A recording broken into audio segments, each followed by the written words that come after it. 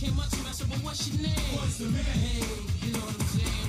And then I said, all right, fellas, well, let me see what you can do. And then he smiled when they wanted and said, yo, Mike, check this out. See if this one moves you.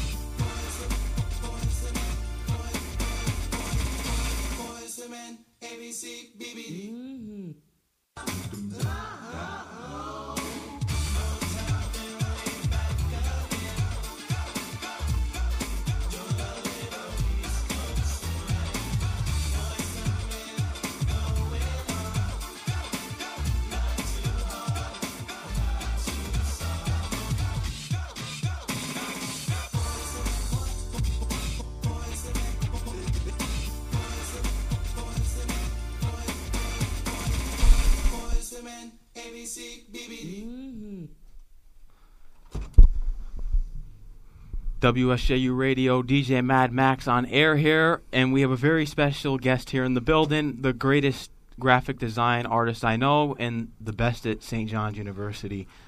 Please introduce yourself. Appreciate it. My name is Zaire Adams. You can find me on Instagram at trippyzay, TRIPPYY.ZAY.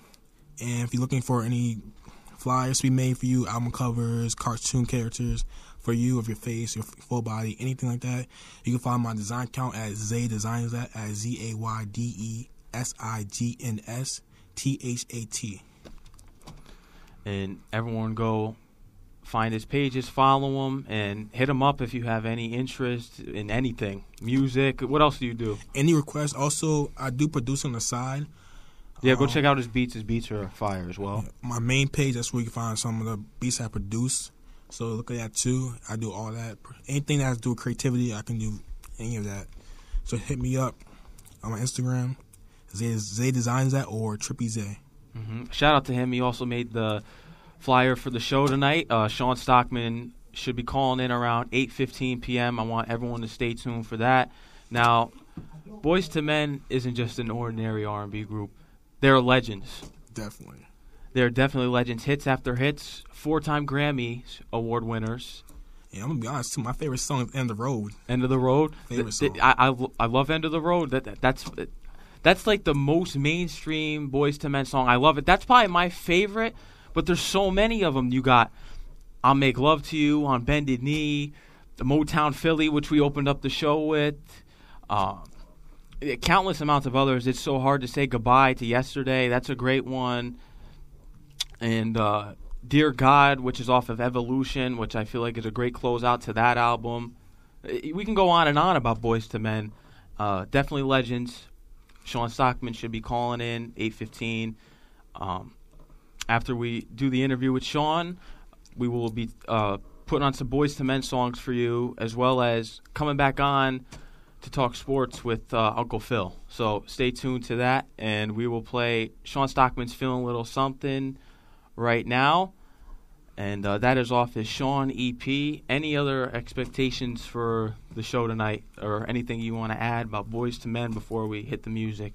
I know it's gonna be a great show. I just want to say that, you know, the R&B that from Boyz II Men is hard to find nowadays, and hearing their music over, like, I always have a repeat because the music is just so good and so authentic. And that's all I want to say for now. And if you're tuned in, remember this is WSJU Radio, Sports and It Up with DJ Mad Max. You could find us on the TuneIn app, and check out the WSJU Instagram and Twitter page, as well as our personal pages, which is mine is The Real Max, TheReelMax. And give them yours, Zaire. Hit me up on Instagram, TrippyZay, Trippy.Zay, TrippyZay. And hit my design account if you need anything from flyers or cartoon, anything like that. You can always hit me up. Zay Designs that, ZayDesignsThat. All right, and now you heard it. And we're going to throw on Shawn Stockman's Feeling a Little Something off his newest EP, which is the Shawn EP.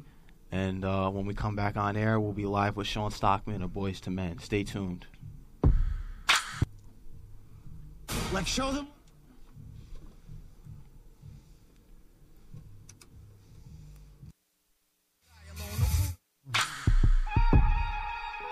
So she told me roll on over. She had something to show me. Yeah. From my corner, from my shoulder, showing moving slowly. Yeah. Little does she know right now. I mean, I just know somehow this won't be a one-night thing, but she gon' be wearing my ring. Oh, whole day on shopping sprees. Whatever she wanted, so me. I'ma be all she needs. She gon' be all I need. Cause I feel a little something right here. Girl, you got me wide open. Girl, you got me wide open. Do you feel a little something right here? Girl, I ain't playing, tell me, cause I feel a little something right here. Girl, you got me wide open. Girl, you got me wide open. Do you feel a little something right here? Cause I'm feeling you, and I hope you feel me. She got everything I wanted, so my intuition told me. Cause she got everything I wanted, but she only wants to know me. Yeah. Little does she know right now. I mean, I just know somehow this won't be a one-night thing, but she gon' be wearing my ring. Oh, whole day on shopping sprees. Whatever she wanted, so me. I'ma be all she needs. She gon' be all I need. Cause I feel a little something right here.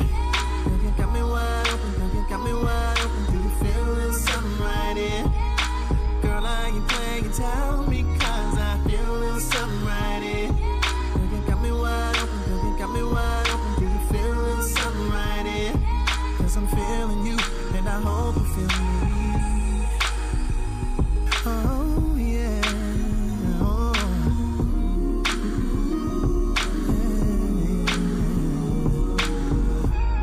Cause I'm feeling you, and I know you feel me. Yeah.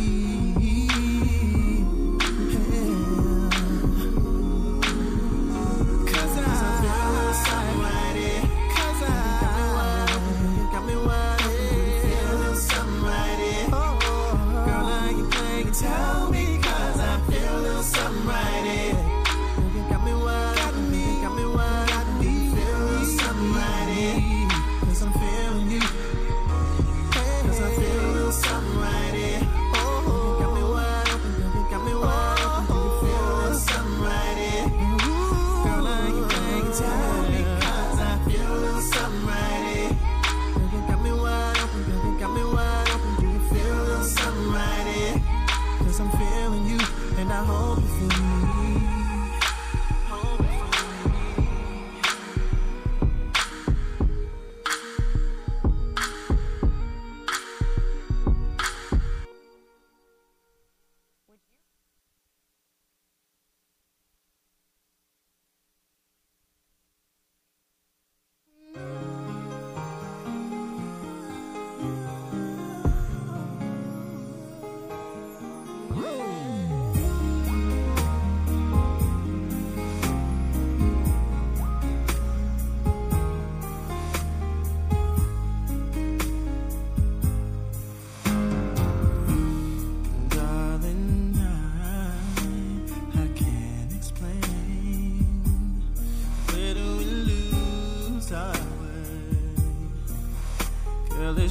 driving me insane. And I know I just need one more chance to prove my love to you. And if you come back to me, I'll guarantee that I'll never let you go. We go back to the days our love was strong. Can you tell me how a perfect love goes wrong? Can somebody tell me how to get things back the way they used to be? Oh God, give me the reason I'm down on bending knee.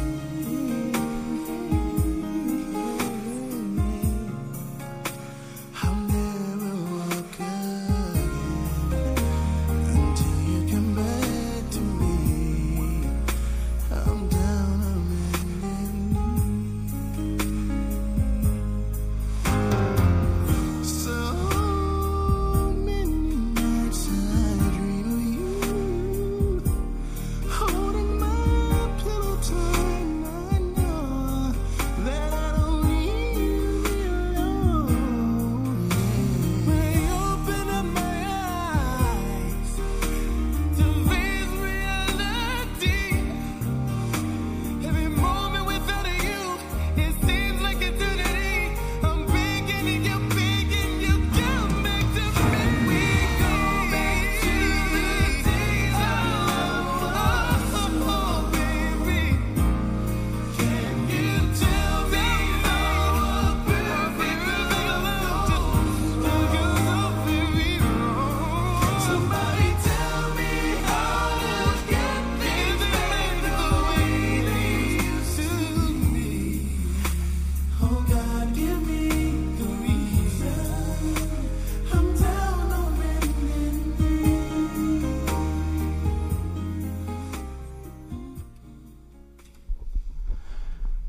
WSJU Radio, DJ Mad Max on air here, and we have a very special guest, a very, very special guest here on the phone lines from the greatest R&B group of all time with 4 Grammy Awards, 9 American Music Awards, 9 Soul Train Awards, 3 Billboard Awards, and also a 2011 MOBO Award for Outstanding Contribution to Music, and also a star on the Hollywood Walk of Fame. I want to give a round of applause for Shawn Stockman of Boyz II Men right now. Shawn Stockman. What's up, Max? What's poppin'? Nothing much. I appreciate you calling into the show tonight. My pleasure, man. I'm on daddy duty right now. I'm driving my daughter home. She had a nice weekend. Today's her birthday. Happy birthday to her. Happy birthday. Yeah, thank you. So my wife and I took her out for a nice, elegant lunch at Benihana's. And so now she has to go home and do some homework for a science test tomorrow. So, you got to add that to the list of accolades and stuff. I'm also a proud dad. That's great. I also have a special co-host in the building here tonight. His name is Zaire. He designed the promo for the show. Yeah. Oh, That's dope. me. Yeah, Good yeah. job, man. Thank you so much. I appreciate that a lot. Yes, sir. Yes, I forgot about that mobile award that you mentioned. Mhm. 2011, you said? Yeah, the Mobile Award from 2011, yep. Man, 2000. That seemed like a years longer than that. That's crazy. That's crazy, man. Sometimes you when people run that list down, like a lot of times I don't remember half the stuff that we won. But I got a question for you guys, right? You guys are fairly young, right? Yeah. Yeah. Like y'all watched the Grammys, I'm assuming, yesterday, right? Actually, I did not, but Zaire did. I seen some highlights of Cardi B. I did see her dress and everything. I seen that she won the award for best hip hop album of the year. Yeah, she did, which was great. So, and congratulations to Cardi. That was a big move. But I just wanted to ask, what do the Grammys mean to younger kids? Does it still hold significance? Like, do y'all still hold it to a high esteem, or is it just like just another award show? I mean, I used to take the Grammys very seriously when I was younger and growing up, but it just seems like artists to me, like, for some reason, like, there's a lot of artists out there that don't, like, interest me as much as they used to. And it's, like, tough for me to watch because I can't, like, get into a lot of the artists today because I'm a big, like, early 2000s, 90s R&B and hip-hop listener. Now I'm interested in that because I have these conversations a lot with, you know, people my age, your age, and even a little younger and stuff like that. So I'm just curious to know because here's the dichotomy of being, you know, an artist that's been in the game for over 20 years and seeing it change and still being in the game still, but just in a different plane. It's the same, I guess you could say, progression that every artist makes when you've reached a certain, you know, amount of years in the business. Like when you have a certain opinion about the industry itself, a lot of times you're deemed as the grumpy old man who, you know, doesn't like to see change or doesn't like change at all, things of that nature. And that's not the case at all, which is why I'm asking you guys, because you basically made a statement that was very interesting to me. You said you're not really into the artists of today, and you're a young guy. Yeah. The reason I'm asking is, why is that? Like, why aren't you into that? And are other, you know, men and women your age feel the same way? Like, what do you listen to? Mostly 90s and early 2000s hip hop and R&B. It's just I feel like the sound is different. I don't know. It's just always been like my analyzation of it, especially for hip hop with like the lyrics. Like, 'cause now we are in this generation called mumble rap, and the R&B today isn't like as soulful. It's more poppy, I feel like. Okay. Because again, the reason why I'm asking is because, and mind you, all your points are valid because there's a lot of what you say, what I personally say about a lot of the music. Like, you know, normally a song was something that one first was you could understand. Yeah. You could understand what the person is saying. It had a certain level of context to it where whether it was a party theme or a deep, intricate love theme, you still understood the theme. And it seems as though these days it's less variety as far as content, and it becomes less legible. Like it's about the same thing, and then you can't really understand what's being said in the midst of saying what you do catch is pretty much the same thing. Now, mind you, you know, we're all in the business of music, and we all sing pretty much, at least from the R&B standpoint, about the same subject matter, which is love, relationships, things like that. We just have different ways of putting spins on it. And when I was coming out, the joy behind actually writing and producing records was bringing out a way to say the same thing, but in a more articulate, more updated way. So doing the R&B music back then was about being suggestive without being overt. Like, you know, you take "I'll Make Love to You" for example. We all know what that song is about. Yeah. But you're not offended by it. But yet still, there's so many people that use that song and apply that actual song to those moments of intimacy. You know what I'm saying? So, you know, we understood everything, but we just wanted to get our message out differently. Like, where nowadays we've noticed, or rather I've noticed, that the more sensationalized things are, the more shocking, you know, things are. That's what really gets the clicks, and that's what gets people's attention and things of that nature. And I can't help but to think that, wow, I know things change, and I know, you know, people change and things of that nature, and from an outsider looking in, it looks like, you know, the youngsters have become a lot more callous, and maybe it's because of, you know, there's more more things that's accessible to them, like as far as like the things that you see and you hear and things of that nature. Like it might change how a person might feel about relationships. But I refuse to believe that all younger kids feel that way. You know what I'm saying? Like I refuse to believe that a girl, you know, budding and growing, still discovering herself, you know, trying to find love and trying to find a meaningful relationship, you know, wants to hear, you know, certain, you know, and I can't say this stuff because my kid's in the car, but you know what I'm saying, like certain songs that are extremely suggestive and borderline like assaulting. Yeah.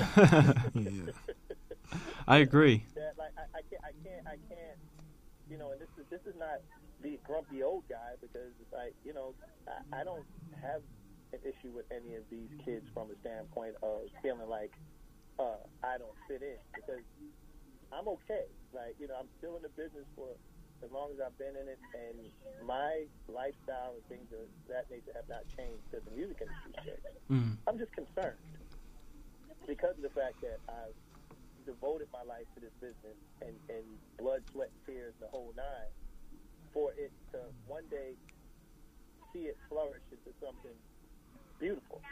Yeah. And, you know, the thing is that it made a turn somewhere. And I'm hearing a lot of things that I just don't believe that all the kids feel that way, which is why when I watched the Grammys yesterday, it felt good to see an artist like her get an award and get the shine that she got and actually get a performance and all those things, because she's one of the many that represent the younger generation and yet gets it, understands how to convey a message that can be played on the Grammys. I hate to say it, and it's no diss to you know, these guys at all, because I don't want anybody to take the soundbite and think that I'm, you know, dissing the younger cats or whatever, but it's more so of an uncle trying to talk to a nephew or a niece. But, you know, but songs like Jacquees and, you know, the U record, stuff like that, like, that ain't going to get a Grammy nod, and maybe he doesn't care. But I thought that being in the business of commercial art, you want to be able to share your music with the world and not just with a select few. And I'm just concerned at how people are getting their message across. It's like, yeah, I understand that things have changed. You know, men display more of a bravado and a machismo for some reason. Yeah. Like they have to. I don't know what that's about, but I guess, you know, again, this is the climate that we're in, and I'm just trying to understand it. But one thing that's never changed throughout this entire universe is that, you know, when you have a song that you can play for your daughter, your sister, your mother, and your grandmother, that's a good record. It is. And there are some songs that just don't translate. Like, I got to cut my radio off sometimes early in the morning, drive my daughter to school. Like, you know, when certain songs on satellite radio come on, I'm like, man, at 7 in the morning? Y'all talking about this? Yeah, I would agree. It's crazy. You know what I mean? Yeah, I totally agree. Yeah, you know what I mean? So that's all. Now, all I'm saying is, yeah, go ahead. Who are some of the R&B artists that you like today that impresses you? You know what? It's funny because I do have a radio station. Yeah, that's right. Shout out to Boomerang Radio. That's right. I have a station called Boomerang on Dash Radio. It's an app that anybody can download for free, and it's practically like Sirius XM, but it's free. And my radio station is dedicated to basically the 90s, but I still play newer artists. Like, and to answer your question, I love her. I love Daniel Caesar. I love Amber Mark. I love Sabrina Claudio. I love I'm drawing a blank now that you asked me, but there are a lot of newer artists that I play and bump right now on my phone as I'm driving. I love Eric Bellinger. I love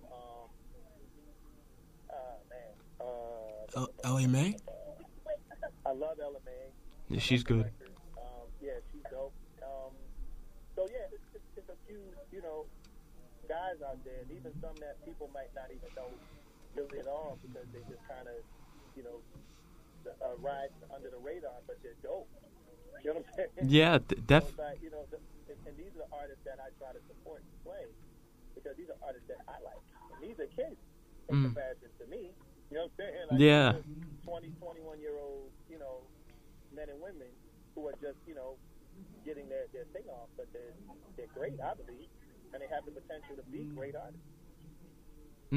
Now, how do you feel about Jacquees and his comments of that he was the king of R&B? I mean, this a prime example is of what I was talking about previous a few minutes ago is that, like, we live in a society and we live in a world where it's not about the diss record, for example.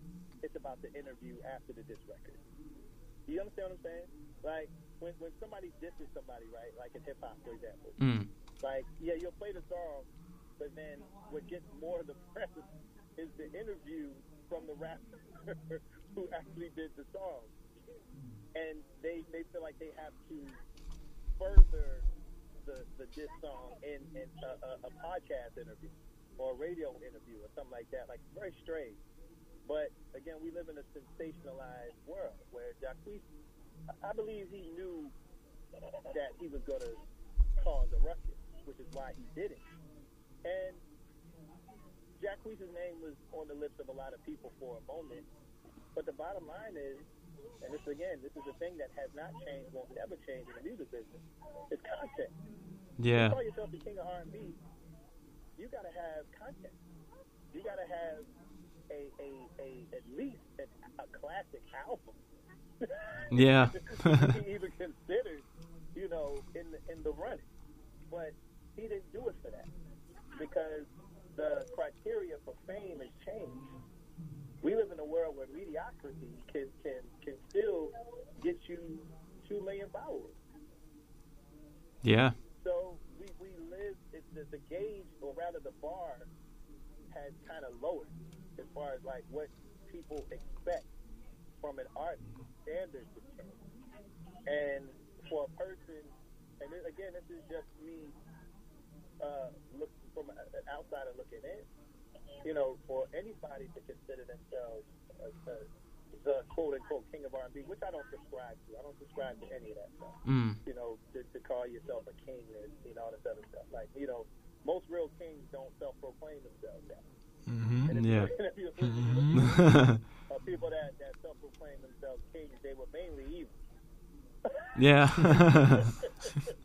So, for people to, take a throne or rather self-proclaim themselves to be the ruler of all they survey, that's a little much for me. I don't subscribe to that mentality. But again, that's me. But to answer your question, like, I think Jacquees is talented. I think he has the ability to do a lot of great things vocally and as an artist. But he just got to come with more content. Like, I mean, I'm sure he's ringing bells in certain circles and things of that nature. But from where I come from, you got to do a hell of a lot more. Yeah. To be even considered, one of the greats. You know what I'm saying? Yeah, I 100% agree. But again, that's the bar that I was brought up to live up to.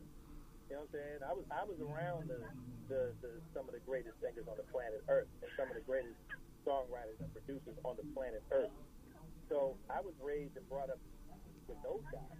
Yeah. So the other stuff, the things that people are saying and looking at their body of work, it kind of confuses me. Kind of makes me scratch my head.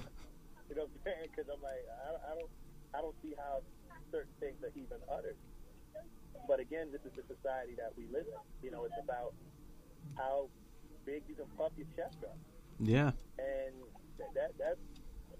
that looks nice, for shade room or gossip blogs and stuff like that talk a lot of stuff so people can click on your page.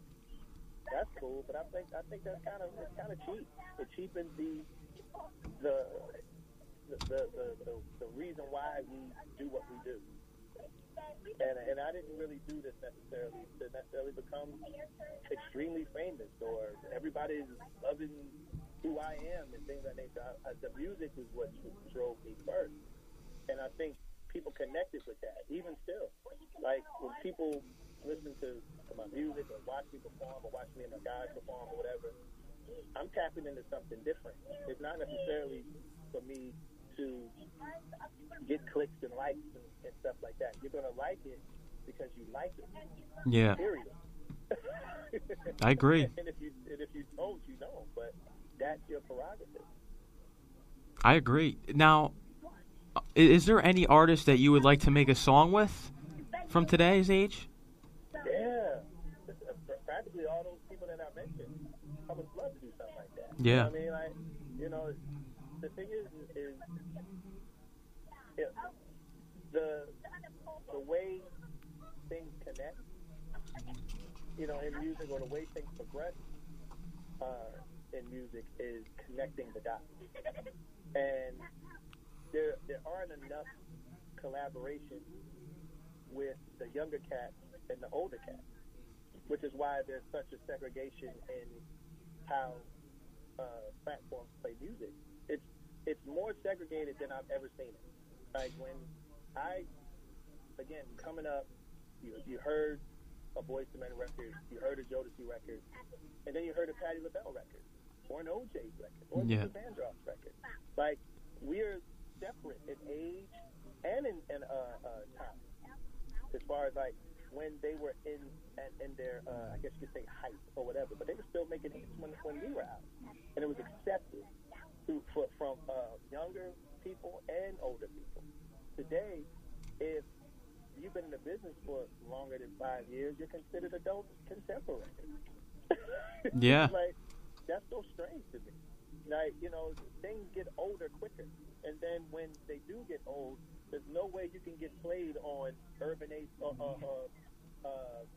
not Urban AC, but you know, the other format where you know, Jacquees is playing, and you know, those stations. You know what I'm saying? Yeah. So it's just urban, period. Right? It's just a weird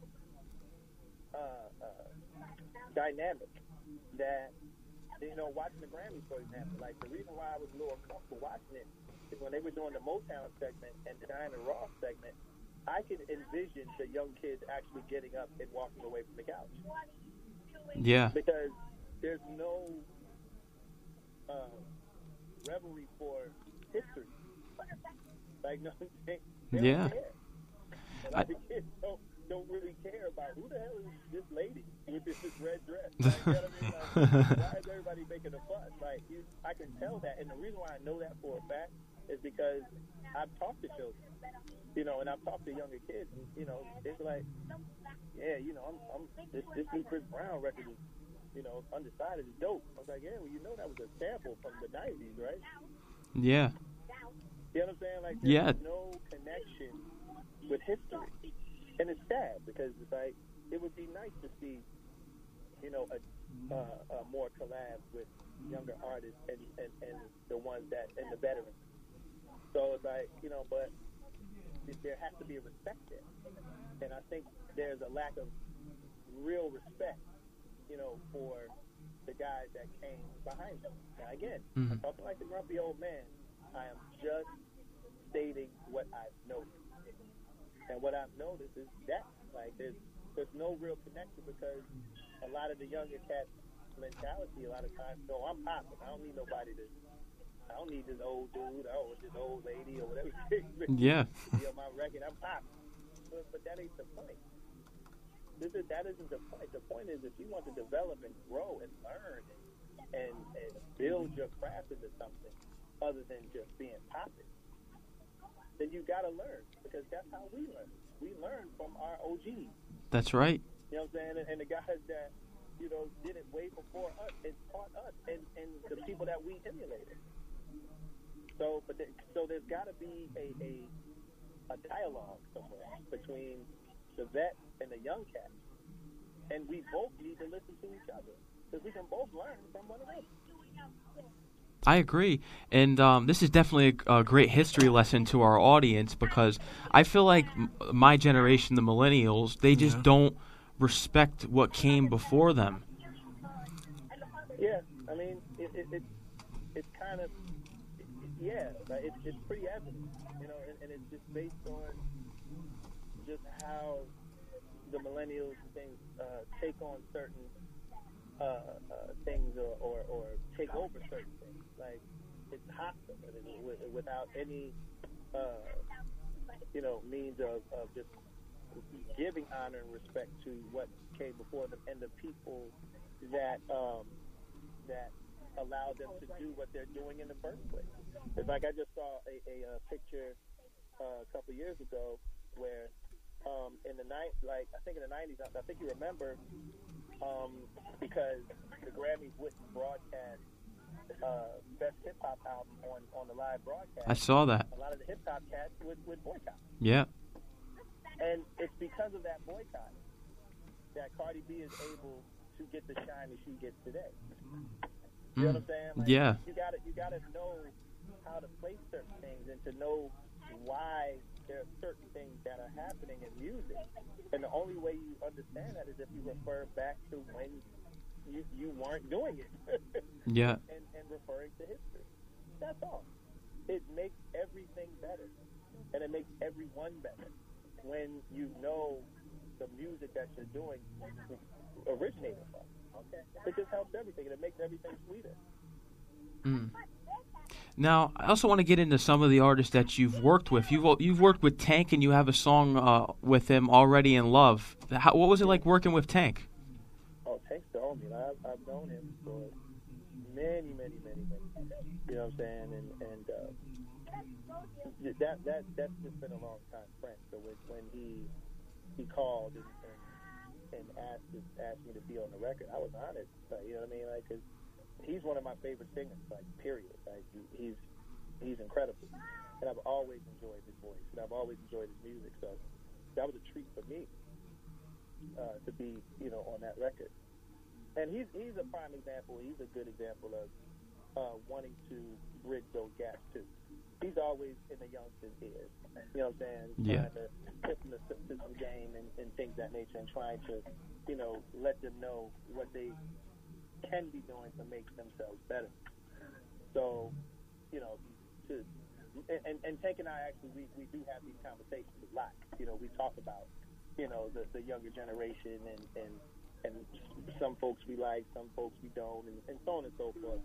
And how, again, there's no real unity in the R&B world. Like, this is everybody spending for themselves, and there's no way that the genre can move forward in a big way unless everybody gets on the same page and knows how to just, let's put something together big and wonderful. Like this whole King of R&B thing, for example. I really was looking forward to seeing someone take the initiative and say, okay, let's put together Kings of R&B concert. Yeah. You know what I'm saying? If everybody claiming to be the baddest, everybody put their egos aside. Let's figure out a way to put all of these artists on one stage. It would be good for the culture. The crowd would love it. A lot of people would make a bunch of money, and a lot of people would get exposure that they normally wouldn't receive. But nobody did it. That's why all this King of R&B stuff, and what a lot of artists do these days is just fluff. It's fluff. No one has a plan. Everybody just talks a lot, but no one actually has the ability or rather the focus to actually put something together and make something happen. And when someone does, then you got to get past or filter through the ego of people saying, I don't want to do that with this nigga because it is a blah, blah, blah. You get into that too. So, again, me being a person that has devoted his life, and to some degree feel that I've contributed something to the business to make it develop the way that it did, it concerns me on how direction it's going. It's definitely an issue of concern because you just see it like what we've been saying all night. Basically, just like no one has like that respect or like the collaborations with the old artists. It's rare you see that. Yeah, it is. It sucks, man. You know what I'm saying? Because it does. I see so much potential of great events and great moments and a lot of money just flying out of the window. Yeah. And no one sees it. and no one cares to see it because everybody is just for themselves. And I don't care who you are. I don't care how big you are. I don't care how famous you are, how many hits you've had or whatever. The bottom line is that everybody needs somebody. Everybody needs somebody. And the thing is that you have to, in order for you to develop and grow and continue to develop and grow, you're going to need allies. No one can walk on this planet Earth alone and feel like they can succeed. It's impossible. Even Christ had 12 disciples. Yeah. Now, I know you've also written for some artists back in the day. Mentioning one, Mark Dorsey. He's an old '90s R&B singer as well. What was it like writing for him? It was cool. Like a lot of what we did in the '90s too. Again, I looked at my mentors like Jimmy Jam and Terry Lewis and LA and Babyface. And those guys wrote for everybody. So myself, Nate, who co-wrote me with a lot of stuff. We kind of tried to take on the same helm, and whoever wanted to work with us, we wanted to work with them, and that was our attitude. If we respected them and if we felt like that we could contribute something to their careers, then we wrote for them, and that was it. And it was good for my mental fitness, like to take myself out of what I'm used to writing for me or for my group and doing it for someone else. It was exciting. I've always loved the writing and producing aspect of the business. It just allows you to be somebody else. Now, who are some other artists that you wrote for? There's a guy. There's a guy named by the name of Myron. Oh, I've heard of him. That I did stuff for. I did stuff for artists like Tatiana Ali from The Fresh Prince. I did just artists that appreciated what I did as a songwriter and wanted to work with me, and not to mention relationships being involved as well. It's very interesting for the audience, and this is WSJU Radio, DJ Max talking with Shawn Stockman of Boyz II Men. Getting to Boyz II Men now, you guys met in high school. Yeah. At a talent show? Yeah, performing arts. Oh, okay. We're all vocal majors. Back in the late 80s, we all took the same classes, sang the same, songs. That was another thing that kind of broadened our minds too. Like us coming from our respective ghettos in Philly, to then go to the school after listening to New Edition and the Force MDs and hip hop all day, and then coming to school and learning, Chicks Out Please from J.S. Bach. You know what I'm saying? Yeah. It kind of it made us see how cool music is from a lot of aspects. So it helped us bridge those gaps that, okay, this does correlate. Like it's not so far from each other as we thought. And it helped develop us as artists and made us who we are. Now, I remember watching the New Edition story, and you guys went and sung for New Edition. That's how they basically helped you out. Yeah. That's not how it went, though. Like on the movie or the series, whatever. Like there was a radio show that a local radio station in Philly held. Ralph was working on his solo record. Johnny was working on his solo record.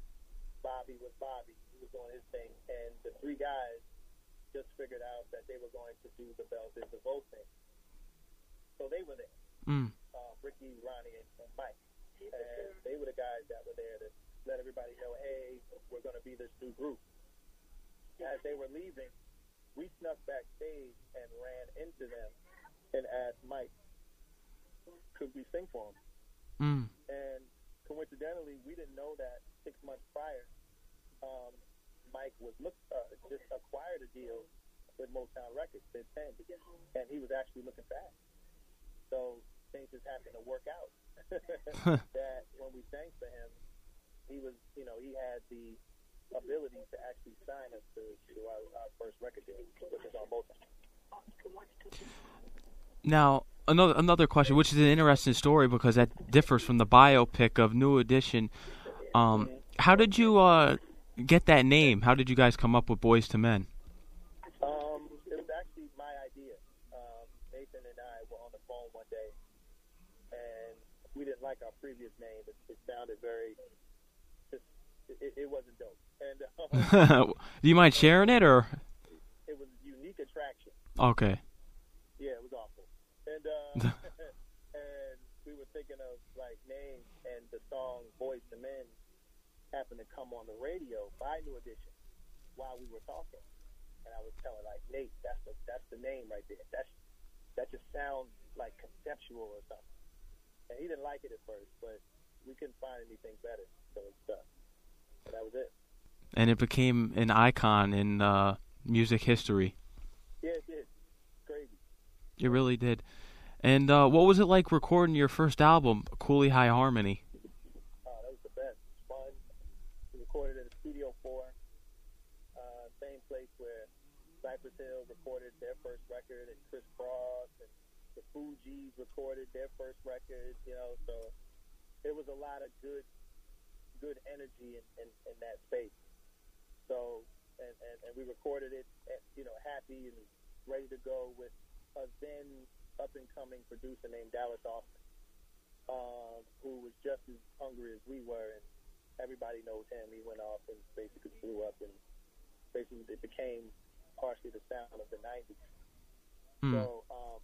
But it was great, man. It was no stress. We were eager to stay in the studio and get the record done. And what's funny is when we actually met Gerald Busby, who was the president of Motown at the time, and he heard about us through Biv and everything, and he wanted to meet us. So he met us at the Four Seasons at the in Philly, and I remember us singing for him in his hotel room. So, and he was impressed, and we were like, okay, so what do you want us to do? Because he's like, I'm going to sign you. He's like, well, what did you want us to do? And Gerald was like, well, I don't know. He was like, I don't know what I'm going to do with you guys. He's like, I know this kid named Dallas Austin. He's a really good producer. You guys should get with him and see what you come up with. And that's pretty much what it was. So that's why a lot of the songs, actually 7 out of the 10 records, were written by us. Because Gerald had no clue. He had no idea what to do, how to do it, or whatever. He said, well, let's just let you guys throw some shit on the wall and see if it sticks. And, fortunately it stuck. Now, what was your favorite track off that album, personally? Personally, I like This Is My Heart. Only because I predominantly wrote that whole record. And I wrote it I used to write most of my music on the train. Like, the L train to Philly, coming from the studio and back home. So I literally had my little notebook, and I wrote that whole record on the train. And then the next day I brought it to the guys. Dallas put a track to it. We brought this guitarist in, and that's pretty much how we did our records. Especially the first two. Like, there were ideas and we from scratch we built them and recorded them the same day and knocked it all out. And it's definitely a classic album. For a debut album, it's probably one of the greatest of all time as well. Thank you. Yeah, it's a classic. And then we move on to your other albums. You have the Christmas album, which I was saying the other day that you guys have the greatest Christmas album of all time. Let It Snow, that's my favorite Christmas song of all time. You know, we recorded that record in a week. Really? Because we didn't have time. Like, between our schedule and Brian McKnight's schedule, who we cut a lot of the demos and stuff like that in London, at the Hit Factory in London. And then, like, we went back to Studio 4 in Philly, and we had all the songs collected, and in that week, we just knocked them all out. So, because, again, we didn't have much time for anything else. We were on tour. Brian was, doing his thing in his career. So, we didn't have much time to kind of marinate on stuff. And I learned that that's where my group, and even as myself as a solo artist, that's when we're at our best, I believe, when we don't think too much. We just do it. You know what I'm saying? Like, yeah. When you have an artist that thinks too much, we can really screw some stuff up. You know what I mean? As a matter of fact, just to give you a little history on the Cooley High RnB record, all those songs that's on that record were the demos. Wow. They were they were all the demos, because when people tried to mix them, it just didn't feel good. It didn't feel right. And we thought at first, oh, you guys got demo-itis. You got to mix them. And we let our A&R coordinator, Vita Sparks at the time, listen to it. And we all agreed. Like, it just didn't, like, the first time was the right time. They say everything happens for a reason. This may have happened for a reason. Absolutely. Like, those were all demos. Like, everything that people are hearing on the Cooley High RnB record were demos. Barely mixed. That's insane. It was basically just master it, put some bottom and, just kind of made a little more, legible for the time. And we released it. And it sold 11 million records. That's insane. And congratulations on that as well. Well deserved. Thank you. And now we move on to your third album, which was the 2. Yeah. Another great album, which we have on there, On Bended Knee, countless amounts of others, as well as I'll Make Love to You, and 50 Candles is my personal favorite off that album. Thank you. Now, what was it like recording this album? Well, first off, it's celebrating the 25-year anniversary this year, and me and the guys are doing a few shows honoring that album. One of them being at Radio City, and one of them at Boston and in D.C., and we're already setting up a few more for the rest of the country. But that was good. It was a little more stressful because of the fact that we gained so much success on the first record. Now there were a lot more chefs in the kitchen that wanted to be involved and felt like they had the remedy for the next great Boyz II Men records and stuff like that. So a lot of it was us pretty much kind of hiding away into our studios, getting, with the normal stuff, the usual suspects, the people that we admired, Jam and Lewis and Faith and Dallas and Tim and Bob and stuff. And we just made the best record we could and kept it fun and kept a lot of the record executives out of the studio because everybody just felt like they just knew what we needed. And the truth was is that we were really the only ones that knew what we needed. And overall, with a couple of suggestions, like, with I'll Make Love to You, we didn't want to do it at first because we felt like it sounded too much like End of the Road. And Gerald Busby fought us tooth and nail, basically said, it's going on the record.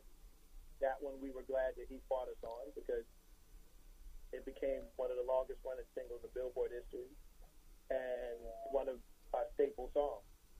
So we're not too proud to say that we didn't know everything and we didn't know it all.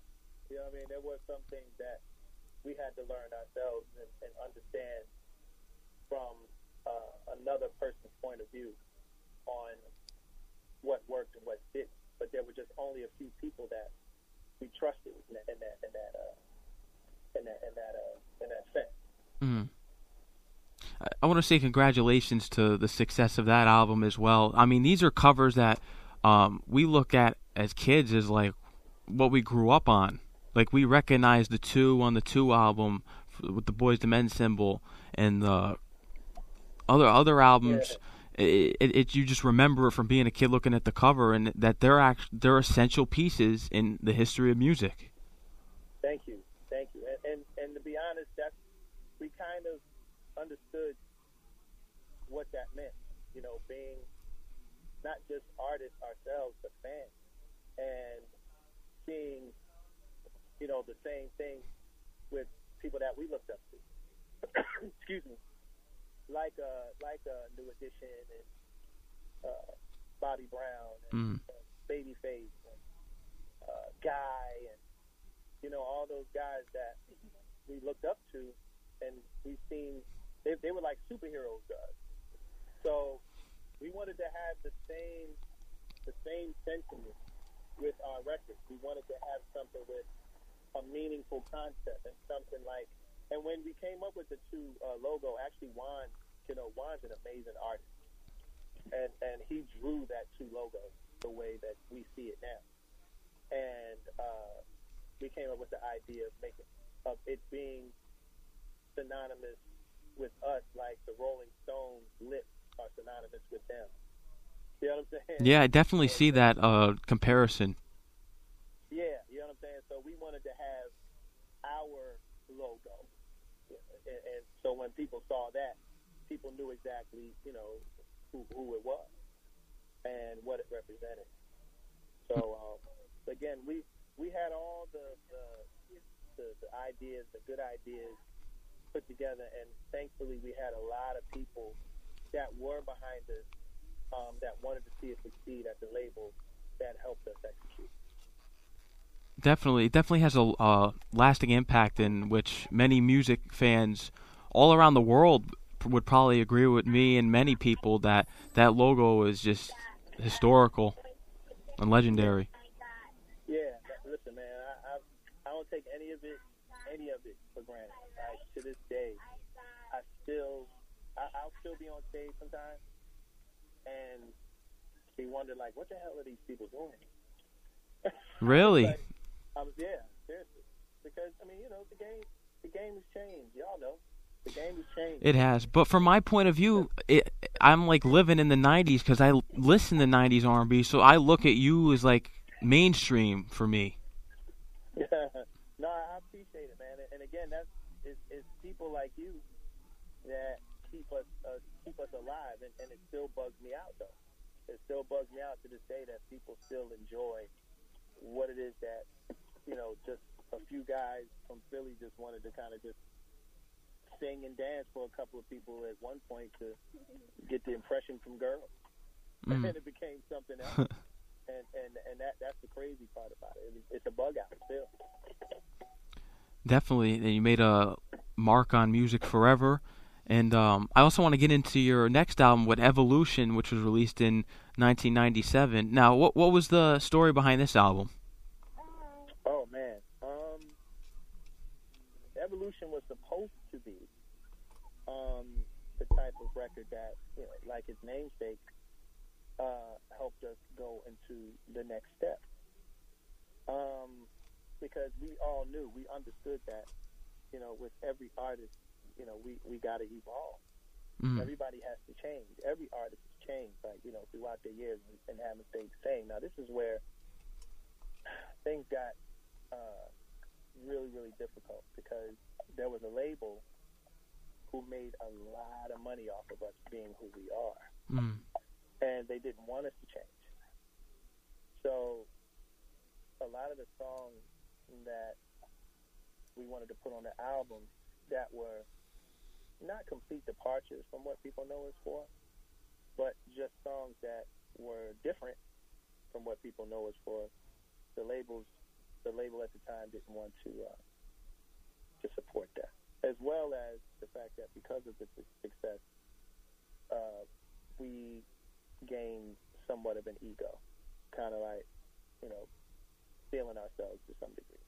And that kind of rubbed the powers that be the wrong way. And it made our journey through that album a lot less enjoyable, because we started really seeing the politics of things, and we started seeing people who were trying to, at least from my perspective, I'm sure the other guys in the group, if you ask them, they might think something totally different. But from my perspective and looking back, there were people that didn't think that we had another one in us. Really? And yeah, mainly because the era of the boy band started again. Mm.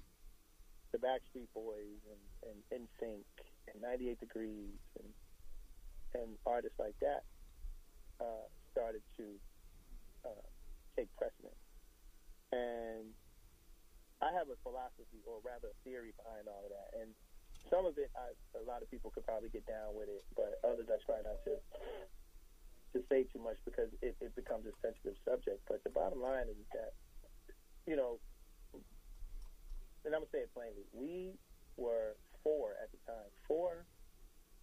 young, very black kids, men, that at the time was great that we were getting the exposure that we were getting. Mm-hmm.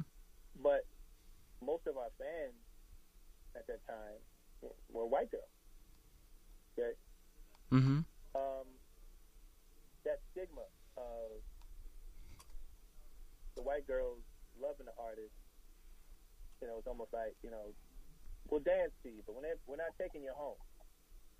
Which is why a lot of the artists like the NSYNCs and the Backstreet Boys, again, it's not to discredit them as artists. Mm-hmm. They made a lot of great songs, a lot of them which I enjoy today. Okay, but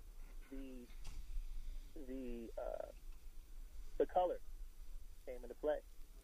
Now these are pictures that they can post up on their wall that mommy and daddy can feel good about.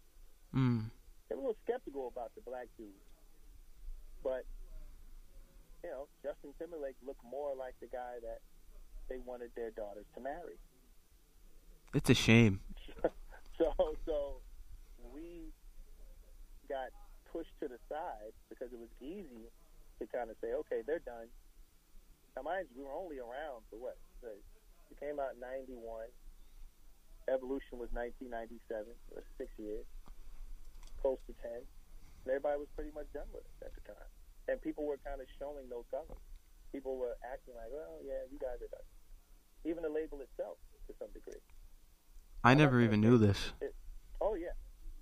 I'm not going to say that it was totally what I was saying. Like as I mentioned, some of our egos were out of control.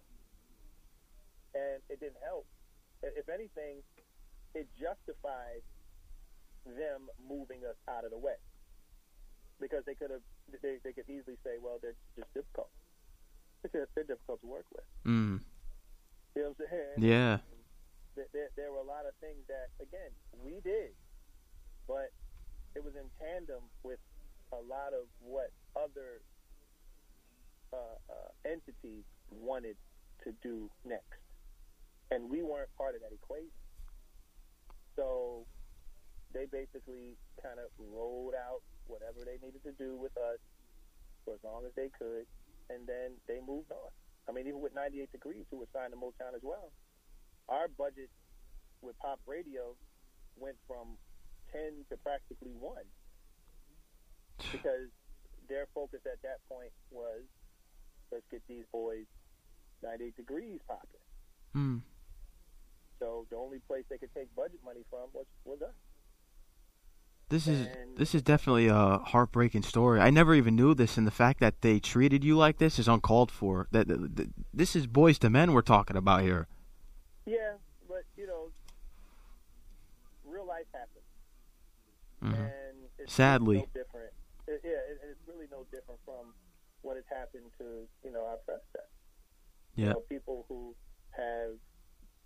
was able to garnish a certain level of success. And, you got the, like, for example, you could take the Jacksons, for example, who, it's the freaking Jacksons. Yeah. You know what I mean? But the Osmonds, who were basically a offshoot of what the Jacksons were, came and, because of their skin color, they got more notoriety. They got more shots of television. They got better, endorsement deals and concert contracts and things of that nature.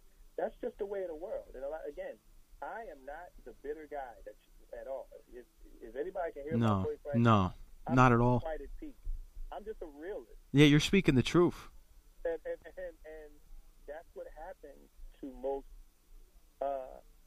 black acts that become successful. Out comes the carbon copy. And then once those become successful, and if especially if they're of a certain shade, they just get more exposure. They get more success and things of that nature. Because the people that they're marketing it to, just like anything else, like when hip hop came about, the reason why it was successful, the reason why a lot of these artists were successful is because it was a black genre of music that was created. So other black kids got into it because, hey, he looked like the brother from around the way. Like, music is practical, and music has a level of pragmatism that, you can't help but to follow your instincts on certain things. So when it came to, the boy band phenomenon, that was what the doctor ordered for a lot of these record labels and stuff like that, because they can say, hey, I can promote them better because of how they look. You can't denounce the fact that the music industry is not just based on music, but it's based on vibes. It's based on energy. It's based on what people see. It's perception. I agree. Why artists, some artists dress up all crazy and stuff like that. Like, you look at, Lady Gaga, for example. Yeah. Before she put on the meat dress, she was just a chick from New York that could play the piano and sing real good. And it didn't change her ability to still do that, because you can look at old clips of Gaga before the Gaga that the world knew. And she was just a chick that would play in local little pubs and bars in New York City and smash. But she understood that, listen, in order for me to get people's attention, I have to do something possibly outrageous. And it has to match the music and how I'm feeling. So, hey, here comes the meat dress or whatever else she put on. You know what I'm saying? Yeah. Like it's the same reason why Bivens came up with the idea of Boyz II Men and the bow tie. Now, mind you, it was part of our personality, which is how he came up with the idea in the first place. Yes, we came from the hood, but in his eyes, we were a little more refined than the average dudes from the ghetto. And not to mention, the stuff that I mentioned before, like we were black kids that were singing Beethoven. So our mentality was a little different than the average dudes from the hood. It was like, yo, this is what I'm gonna do. I'll put you guys in some bow ties, put you guys in some plaid shorts and some baseball caps and things of that nature. And the heartland of America will have their guard down because they'll just see you as just normal, nice guys. And they don't have to be scared of you, or because you're black.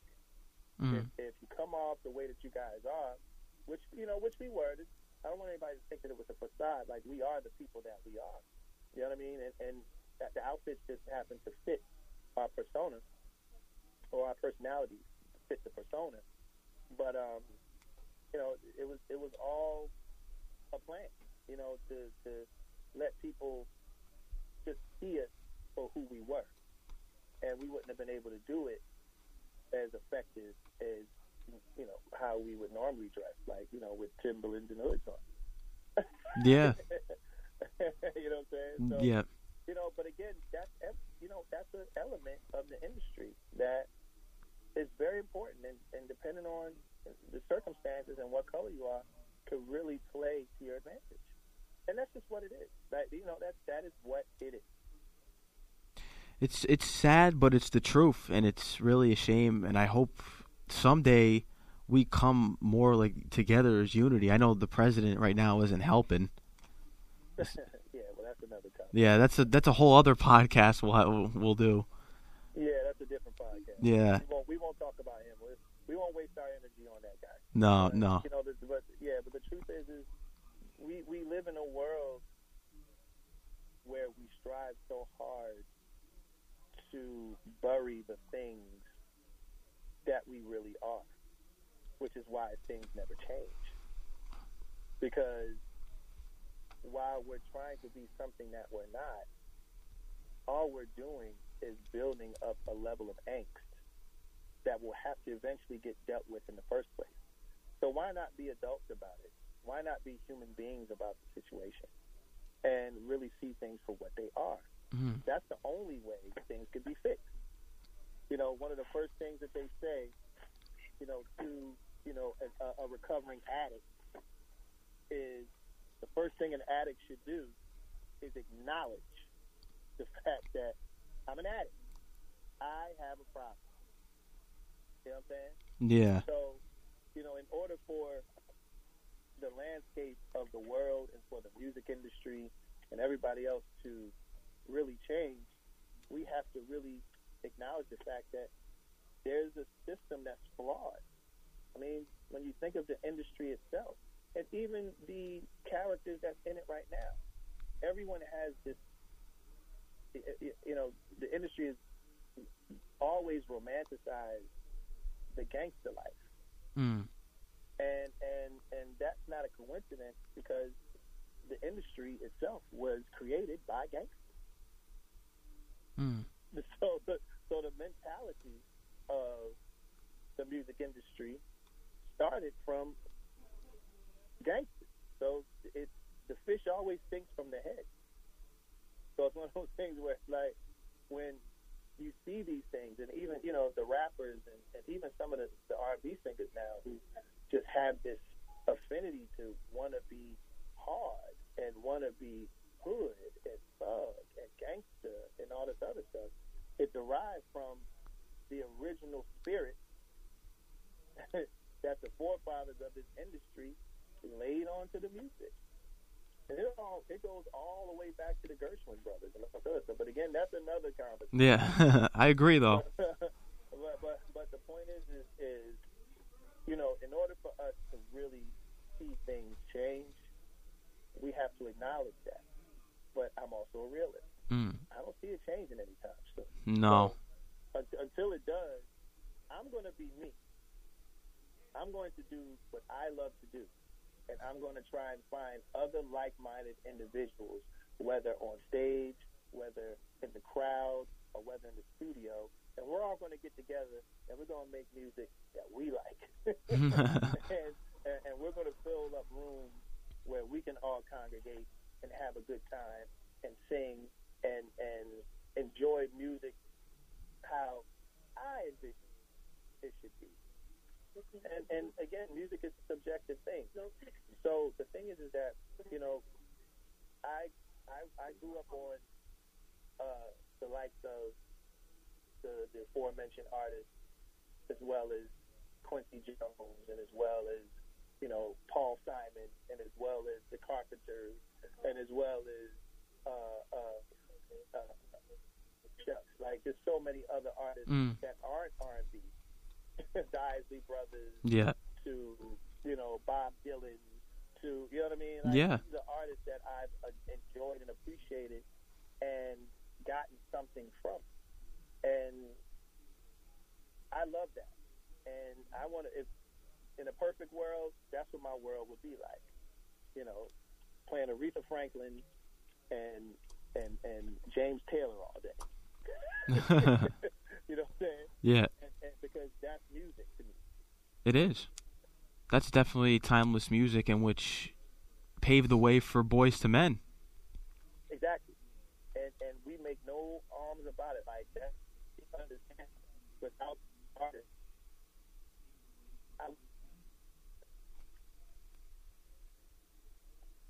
and those people because they deserve it.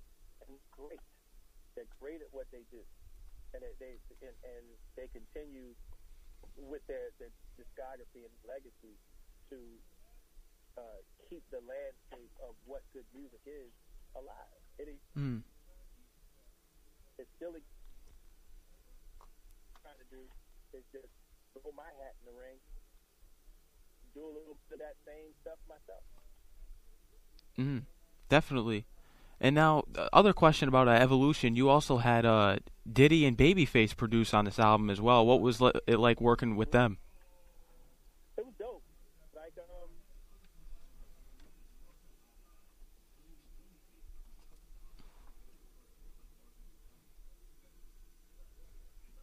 and Faith, when we would go into the studio, like we were like kindred spirits.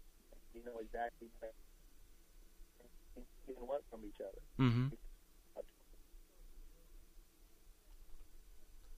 Oh, I think we're breaking up here. Oh, can you hear me? Oh, yeah, now I can hear you. Okay, yeah. Diddy was different because, you know, he's a very, you know, he's a big figure, and you know, you gotta respect him for his music ability and his knowledge of how to make people dance and want to move and things of that nature. So we wanted that. We wanted some of that energy because at that time, you know, we were known as the guys that sing ballads all day. So we wanted something different. And you couldn't get no bigger at that time than Diddy. Nope. And, you know, and I like the record that we did. It's just that, again, when people don't want to hear anything from you anymore, it doesn't matter how good your music is. Like, that's a real thing, too. You can come out with stuff that is good and has merit and things of that nature, but it doesn't get the same push because people just get tired of you and they want to hear from somebody else, specifically in America. I remember Jimi Hendrix. I was reading a book on Jimmy and how he was basically saying that, you know, pretty much what I just said is like America is quick to move quicker off of you and move on to something else. That's just how America works. He's like, but that's why he would go to places like Europe and things of that nature and would stay there because it was just a different mentality. If they loved you for longer than 5 years. And they appreciated you and you were able to get gigs and actually create, you know, music and stay stimulated creatively. So yeah, it's like, you know, I thought the Evolution record was great considering all of the inner workings and the egos and all of the madness that went around it. I still thought that we put together a pretty decent body of work. And even more so when we were on our downslope of our career. You know, I look at albums that probably people don't even know exist, like the Throwback album or the Remedy, you know, or even the 20 record and the Collide. And Collide, you know what I'm saying? These are records that I really believe in, and I still do, and I enjoy them. But I will admit that at times I don't like listening to them, not because the music isn't good, but because of what mind state it puts me in. Like it kind of depresses me because it's like here you got these guys that still try to push themselves in the studio and do things that I believe makes us better as artists as well as just being human beings. And it falls on deaf ears. And again, there's certain realities in the music industry that you just have to admit to. And no matter how good your record is, no one supports it and no one believes in it. No one will hear it. It's a shame.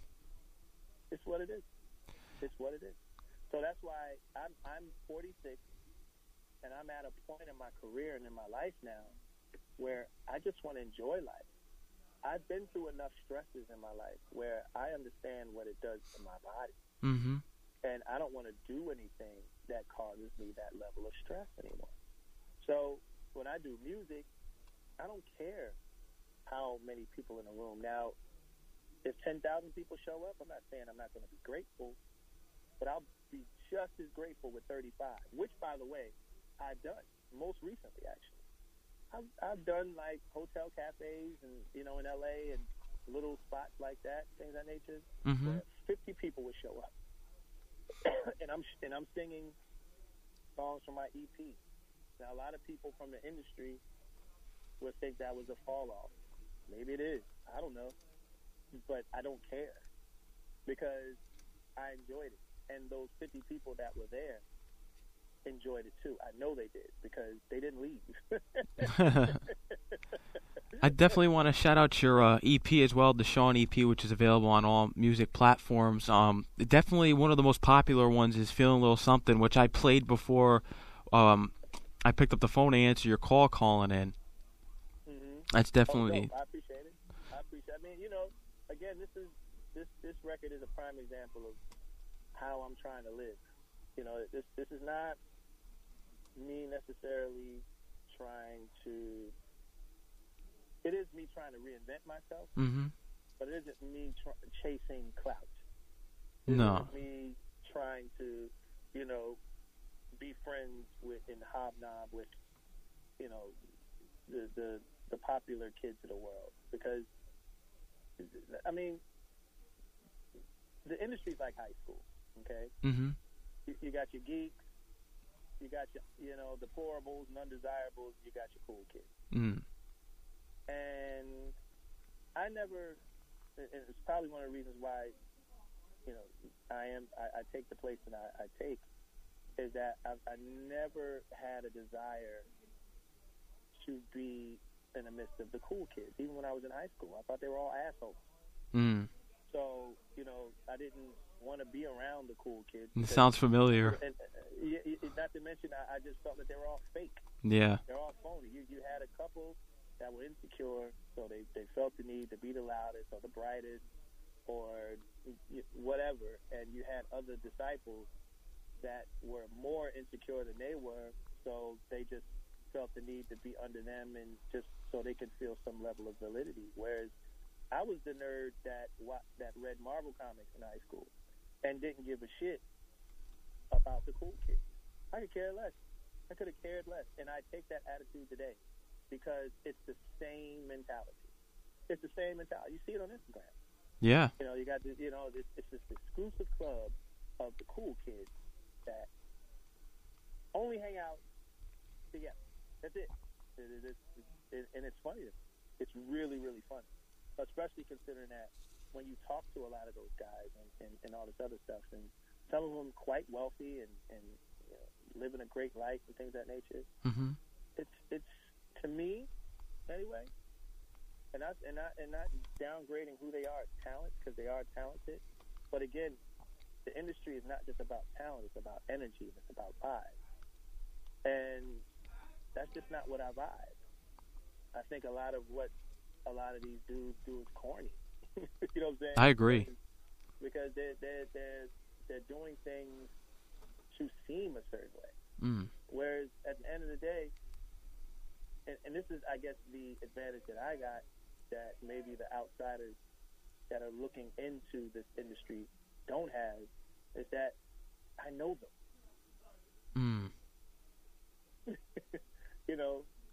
I agree. I know them. I listen to them speak when they're not, doing the most on Instagram and things of that nature. And a lot of these guys and girls that are in the industry, they crying for help. Yeah. You know what I'm saying? Yeah. And they're dealing with real life things, and they just don't know how to go about dealing with them. So they put on a persona, they post them on Instagram, they post their house, they post their friends, stuff like that. And hey, man, again, this is not me downplaying those guys too, because everybody has a way that they cope with stuff. Yeah. All I hope for is that they eventually learn how to cope with. Yeah, I would agree.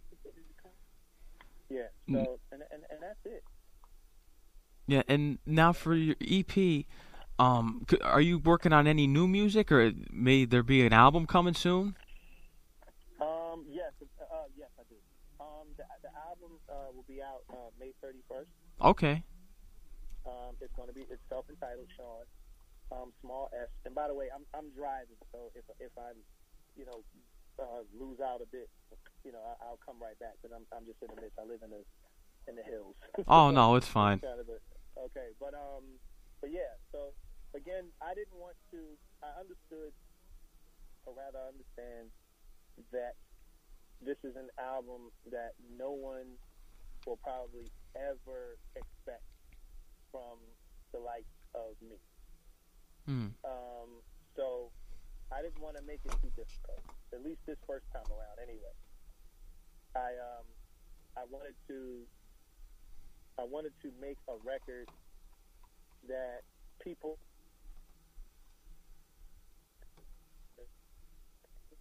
in their home, coming from work, playing it at work, when you're having dinner, when, just normal, regular things, and just applying it. Like, I think we're breaking up a little bit.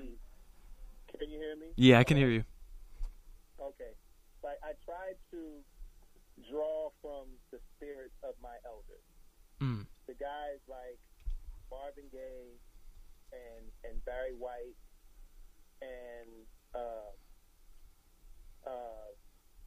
even Michael Jackson's first record, and all of those guys who made records that were palpable. They just said what it needed to say in a beautiful way. And I just wanted to create that backdrop for the listener. Whether you're cooking dinner for your family, whether you're crying over your boo that left you, whether you're coming home in traffic from work, I just wanted to give you sonically something just nice to listen to. Nothing intricate, nothing too crazy. Because I can get intricate if I wanted to, but I didn't want to. I wanted to be simple and clean and beautiful. And I tried my best to do that on this record. I'm looking forward to this. I mean, my personal favorites off this is Going. I also like Been Too Gone. And I know you had a song with Raphael Sadiq. What was it like working with him? Yeah, it was a dream come true. And I always told Raphael, I was like, dude, I got to work with you one day. I used to always say that. Congratulations on achieving that, too. No, I appreciate that. And Raphael is a different type of dude. So I'm not sure, if how he took it, but, I was really honored, to be, in his presence and from a creative standpoint. Because, we've talked before and we've hung out before and all that. You know what I'm saying? Like, again, we pretty much grew up in the business together. But to work with him in this status was just amazing for me. And I enjoyed watching him work. And I love the fact that he allowed me to be me. The creative process was extremely simple in its approach. And to me, I think that song encompasses what I wanted to do with this album. How we came up with the record with him kind of just playing the guitar, then the bass and the drums, putting the whole, canvas together, and then leaving the room and then allowing me to write. And that was it. And that was the record. Now, there are music videos out for this EP already. Is that correct? Lyric videos. Lyric videos? Some created by fans. others created by my label, but no official video as of yet. Mm-hmm. I want to make sure that visually, whatever I do, it feels good, not just for now, but 30 years down the line when I'm looking back at this whole project. Visually, I wanted to match how I felt recording the record. Mm. So I'm taking my time with that. Okay. That's interesting. I also want to ask you, I read somewhere that you recorded your own solo album back in the 90s. Was there a reason why you didn't release it? What was the reason for that? No, I never recorded an album. You never recorded an album? Nah, like with the guys 9 years ago had a studio called Stone Creek Mm-hmm. in Philadelphia, where we had a label at one point. We had an artist that we signed named Uncle Sam, and we were working with like a couple other artists, producers, and songwriters and stuff. And I treated basically that studio like it was my office. I would go there at 2 in the afternoon. I would stay there till 2 in the morning. I would go to sleep and do it all again the next day. So I have a lot of songs that I recorded in that time span, some of which may never be heard, but I constantly wrote and I constantly created and I constantly was working on my production skills and being able to, use the drum machine effectively to the point where I started to get real nice with it. You know what I'm saying? Yeah. And, that whole thing. So, that was my goal. I wanted to be a songwriter and producer. And I've done certain things like, some soundtracks, and I've scored for Disney, right? My wife and I did. Yeah, 17 again. I scored the whole movie. I recorded the songs for it, and things of that nature. This was all just me, again, doing what I love to do, which is just create. Mm. So I never really did a full-length album, but I probably have enough songs if I research those records for about 5 albums. Wow. Could we be seeing those 5 albums, or?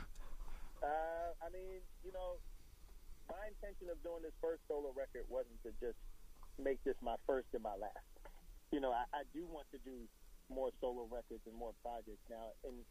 In what shape I'll do them in, I don't know. I'm leaving that up to fate and God and all that. But there will be more music coming from me. I just don't know in what capacity. Mm-hmm. So I'm just going to leave that up to, I guess, how life moves me around. Mm. Could we see another album from Boyz II Men as a whole? Oh yeah, it's definitely possible. But again, we're all at a point where we don't need to put out another record anymore. Mm. So there has to be a reason. There has to be some type of motivation for us to say, okay, guys, I think people will appreciate what we're going to do. Mm-hmm.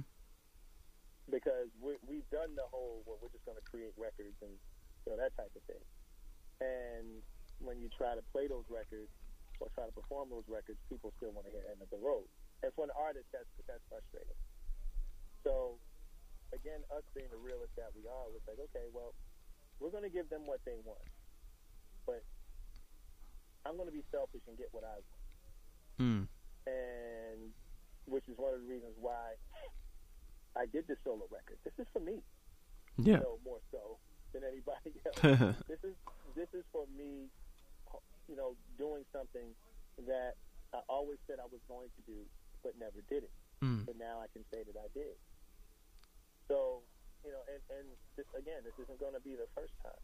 Like, these are going to be songs and music that I hope, will gravitate to folks once it's out. And I'm going to put an effort in singing these records for people, and in certain landscapes and things of that nature. Part of the luxury of my career at this point is that I don't have to do anything I don't want to do. So, you know, if there are shows that, you know, that deem itself to be something that I think would be beneficial for me to do, I'll do them. And that's it. And other than that, I will still perform in front of my 30 people at Hotel Cafe in LA from time to time. I will strap on my guitar and I will sing Eric Clapton covers, and I will sing, you know, my own songs, and I'll sing one or two Boyz II Men records and be completely happy because I will see people in the crowd happy. And that's good. Yeah, no, it's great for the spirit. It's really, really great for the spirit because it makes me feel, and any artist that says that this isn't important, they're lying. You still want to feel some level of validity, but it doesn't. At this point in my life, I don't care if it's at Madison Square Garden. I can find just as much fulfillment and joy performing in a club that seats 100 people and be just as happy. And I mean that because I have that life. Like Boyz II Men at this point, thank God, is pretty much a machine. Yeah. We do 110 shows a year. We have a residency in Las Vegas. We are touring Europe in a month. You know, we constantly get opportunities to do other things. So that part of it, the business part of it, the sexy part of it, meaning, you know, the people that, the part that gets clicks and what, you know, drives people that are spectating, you know, from the outside, you know, can say, ooh, they're doing blah, blah, blah, blah. I'm like, it's great. But you can't neglect your spirit. And a lot of times, all your spirit needs is what it needs. Yeah. I agree. And it doesn't require a lot of what others tend to deem as important. Kids, if you're listening, I don't know how many people listen right now. They probably turned it off by now. I've been talking my ears off. No, this is a great show. This is this is probably the greatest show I've had. Oh, thank you. No. I'm glad to be a part of it, bro. But, you know, I will say this, and I'm sure you've heard it in other cases, but I'm trying to tell you that it's true. Social media and things on social media does help when it comes to marketing stuff and promoting things and stuff like that. It does have its place, but it's synthetic. Yeah. Okay? It's not really social. Yeah. I get what you're saying. I agree. I agree too. You understand what I'm saying? Yeah. It's not social. Talking at a Starbucks with a stranger over caramel macchiatos and lattes is social. Yeah. That's being social. Walking down the street or running into somebody at a supermarket or at a concert or some place that you found that someone is like-minded like you and you guys are sitting talking about it, it's social. Try it, kids. Try putting your phone down just for an hour. Yeah. And go hang out with your homeboy. Go holler at a girl. Or girl holler at a boy. and learn how to communicate with one another. Because no matter how much technology tends to shape what we think the world should be, there's nothing more organic and more necessary than being able to look at somebody in their face and communicate. Definitely agree on that. That is the biggest, most important thing this world needs. The ability to fucking talk Yep. to one another, to literally look at somebody's face and hear them and see how they express certain things and how that makes that energy coming to you feel. Yeah. And you exchanging a certain amount of energy. It's energy. So social media and someone commenting behind, you know, a name, you know, Glacier Man 2020 or some shit. You know what I'm saying? Yeah. That's not real. Like that's someone stating something and then disappearing. That's not real. That's synthetic. So me being able, and this is all correlated to what I'm saying, me being able to communicate with 50 people in a venue, that's real. Because as I said, as I'm speaking to them, and I see everybody standing still and listening, that's called engagement. That means you're hearing what I'm saying, and you're understanding what I'm saying. You vibing with me. And that's what being an artist is about. And it's the most fulfilling part of it. When you're able to actually sit, you know, and I've enjoyed these past couple of years the beauty of sitting with a guitar and playing a song and just watching people listen. Yeah. Not screaming, not jumping around crazy, not turning up too much. No. Moving around and dancing a bit, which is obviously welcome. But they're listening. And that is a breakthrough for me, which is why I enjoy it. Definitely. And you post on your Instagram all the time you playing the guitar. Definitely interesting. It's therapy. Yeah. I enjoy doing it. I love playing the guitar because it's such a soothing element that I never expected I personally would ever do. You know, I used to watch other people play the guitar, but I always say to myself, I could never do that. But now you can. Yeah. Ain't life crazy? Yeah. It is. And that's your passion, and stick with it forever. Yes, sir. That's the plan. Definitely. And now another question, going back to the beginning. What was it like winning a Grammy Award? Oh, man, it was great. It was great. It was one of the best moments of my life. One of the best days of my life. Cried like a baby. It was well deserved. Thank you. I mean, it was just one of those things where it was like it was a dream. It was a dream come true. I don't even know if it was a dream come true. I don't think I ever dreamt of winning a Grammy before. So that was even more of a bug out. The fact that I actually won one. That's wow. That's interesting. So yeah, man. So I a lot of the things that has happened in my life, I never expected it to, which is why I think I take the attitude that I take. Like I'm way ahead of the game as far as I'm concerned. Oh yeah, that's for sure. A lot of the shit that happened to me, like I wouldn't even fathom it. So as far as I'm concerned, I already won. Everything else is a bonus as far as I'm concerned. Yeah. So, which is why, again, I'm taking the attitude that I'm taking. I'm having fun with my life. Like, I'm enjoying the people that enjoy me. And it doesn't require a whole bunch. And I understand it. I really do understand it and appreciate it, too. That's great. Like, your whole perspective on anything. I definitely think the audience is taking away something tonight, and especially with the whole technology thing, because we're so controlled by technology nowadays. And it's just, think about it, we're going to have self-driving cars here soon. It's getting insane with technology. Yeah, pretty crazy. I mean, and again, it has its uses. I dig it. But it's like, it's one of those things where, again, you can't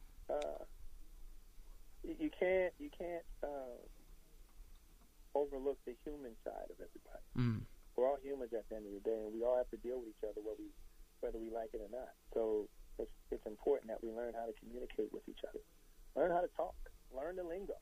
There's no more of the days where we can walk on this earth blindly and think that we're the only human beings alive. That's the issue that America is going through right now. Yeah. A lot of ignorance in the world that now has to be faced and dealt with. Like it's important for a white person to know not to say nigger. Mm. You know what I'm saying? Yeah. You can't say it. Like, and you can't act like those things don't exist. Like, you have to understand where you're at in certain cases. You know, Rakim used to say, it ain't where you from, it's where you at. Yeah. And in a lot of cases, we have to know when and how to communicate certain things in order to get our point across or to stay alive. So, you know, we can't ignore each other anymore. You know, the mentalities of old have to diminish. Like, everybody that's in America right now is here to stay. So it behooves us to do the right thing and learn how to get along and learn how to communicate with each other. Or else we're going to see a lot more violence and we're going to see a lot more craziness that's going to happen. And it's all based on ignorance and the refusal to coexist with one another just because somebody looks different or because somebody has a different culture and the whole we're all the same thing. That's bullshit too. Like, we're not the same, and that's okay. Yeah, I agree. It's okay. It's okay. All right. It's okay to be different. It's okay to come from a different background or to have a different, experience in your life. Our job as human beings is to learn how to appreciate those people and their differences. Stop trying to make people the same. That's why everybody is bugging out right now, because we're not the same. And even though the sentiment behind it, I get it. You know, we all want to be one, and, things of that nature, stuff like that. I don't know if you have brothers or sisters or not. Yeah, no. Do. And we're not the same. But they're my brothers and my sisters. Yeah, I agree. This is a different approach, but I do agree with what you're saying. Yeah, we have to stop that. We have to, and again, I understand. I do understand. There are people who just want to get along. So people are trying to find the similarities in each other, which I get, and there are similarities. Those exist. But what's more important is that we understand and embrace and accept people's differences. That's a great statement right there that people should definitely reflect on. Yeah, like it's so important. We are not the same. I did not come from China. I'm from Philly.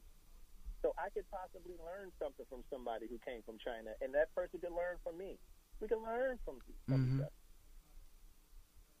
This is definitely a great approach. So, again, I've learned a lot by making my own mistakes, but more so observing. I just watch. A lot of the stuff that happens in the world, I don't say shit. I just sit and I watch. I watch and I look at how people react to certain things. I was one of those people that when Instagram was new and people would say something and I would catch feelings and write some stuff based on what I saw, a meme or a video or whatever, and then find out 10 minutes later that shit was bullshit. And then you look stupid, and then you got to retract what you said. Yeah. Because you didn't do enough research yourself to not get caught up in the emotion of things. Yeah. We got to stop doing that. I agree. People's lives are so evolved around social media right now. We got to stop. Again, it's synthetic.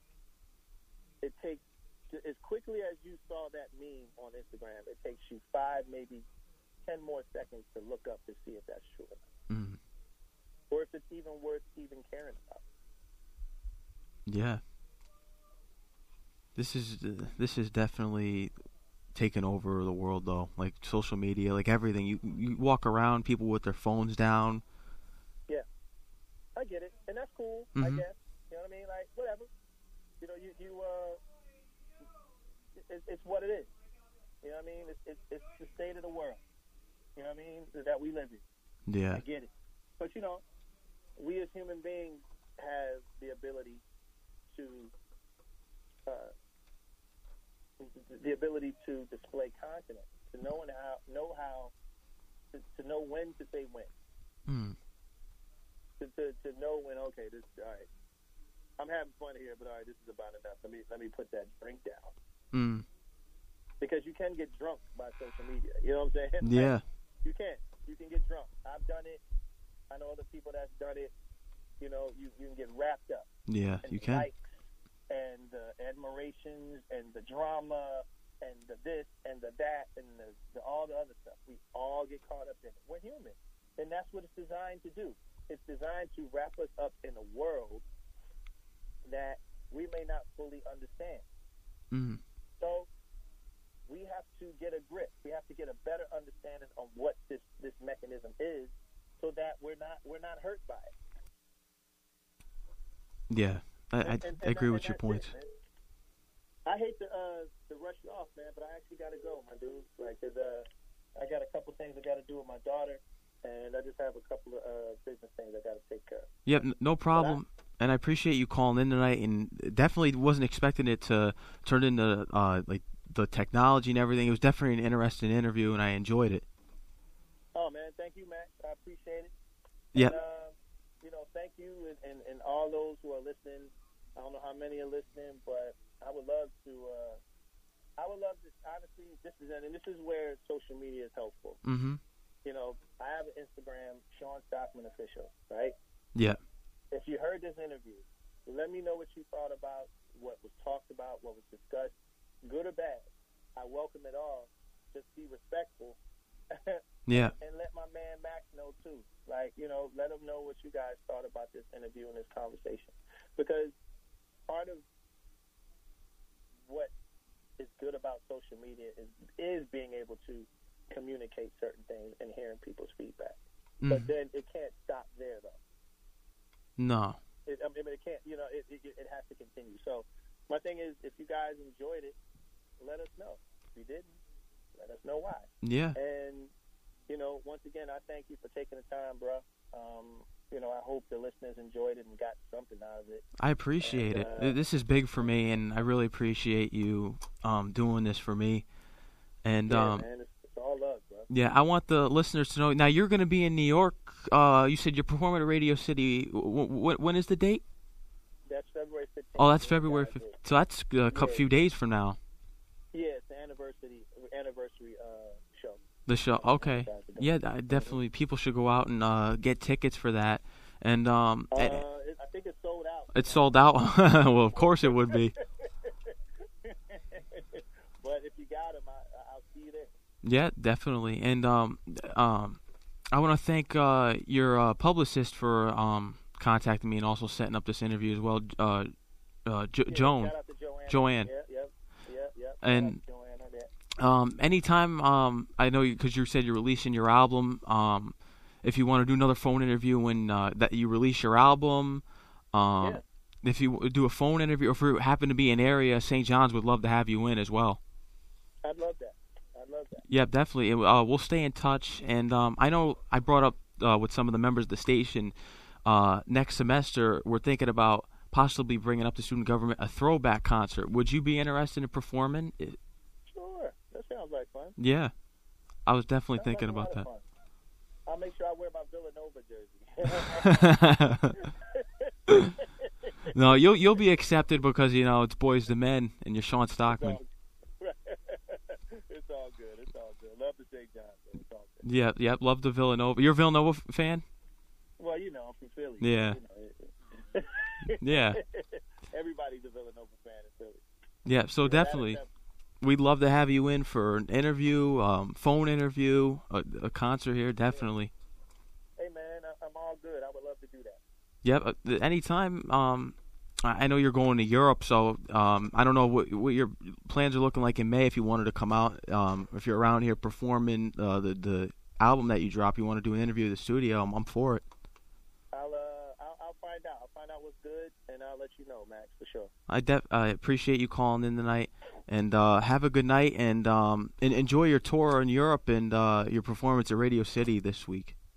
Thanks, man. I appreciate it, and best wishes and God bless your show, and I hope that it, this helps even bring more light to it, bro. Thank you for letting me be a part of it. No problem. Thank you, and God bless you as well, Shawn. Yes, sir. You take care. You too. Bye-bye. Bye.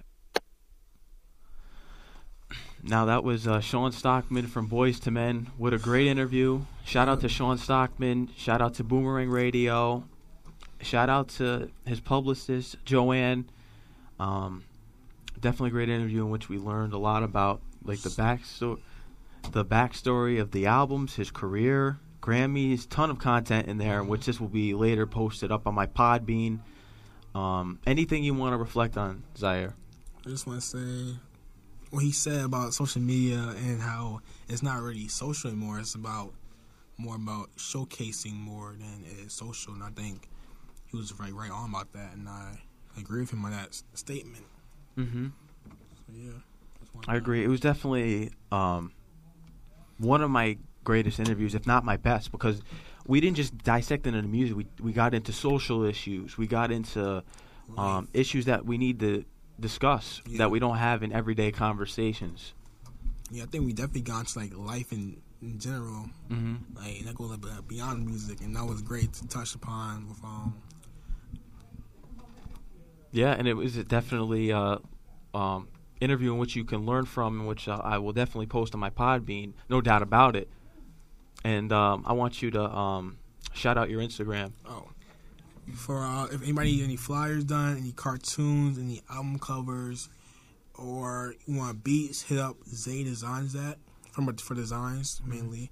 ZAYDESIGNSTHAT. And if you want any beats, or even if you're interested in like fitness or anything like that related, hit up my Trippy Zay account, TRIPPYY.ZAY. Mm-hmm. And now you were pointing at me before. Was there something you wanted me to say or ask? What was it? Oh no, I forgot his name. Oh, Shawn Stockman? Yeah. I just got stuck for a minute. Mm-hmm. So yeah. Shout out to Shawn. And now we'll be closing out the show because we ran over time. We'll be discussing sports next week. I want to make a major announcement right now that Kelvin Beachum Jr. from the New York Jets will be calling in next week at 8:30 p.m. So be tuned in for that and stay on my Instagram page at TheRealMax, TheRealMax. And Zaire also made the flyer promo for it, which shout out your page again. He'll promote it on there as well. Trippy Zay, TRIPPYY.ZAY. It's my main account. Hit me up there for any designs. Want me to do flyers? And my design account actually is Zay Designs, that ZAYDESIGNSTHAT. That's my design account. Hit me up on there for flyers, cartoon characters, album covers, anything that's visual guided in a visual direction. I can help you with that. You can set stuff up. Definitely. I can't wait for everyone who's listening in and for everyone on Instagram, everyone in the world, to see the flyer that he made for Kelvin Beachum Jr. And shout out to him making the Shawn Stockman flyer for tonight, which was beautifully done. This man definitely has an artistic and graphic design ability. Thank you. And I want to shout him out. I want to shout out to Sports Fever in the Trumbull, Connecticut back home for the nice jerseys and apparel, and Mike's doing his thing down there. Anything you'd like to close the show out with? Any other details? I just want to say thanks for having me here. No problem. You know, yeah. It's love, and you're welcome to come anytime. And you're basically a part of my show now because you've been making all the promo things for the show, and I appreciate it. You're definitely a part of my journey and process, and we'll be building together. Same here. And now we're gonna close out the show with a Boyz II Men song. It's so hard to say goodbye to yesterday. Sounds like a plan? Yep. Sounds like a plan. Well, this is DJ Mad Max on WSJU Radio signing off to Boyz II Men and Shawn Stockman interview with my brother here, Zaire. Dope graphic designer again. And see you next week, 8 p.m. Tune in, WSJU Radio. You know what it is. I say goodbye to what we had. Would you rather study hard?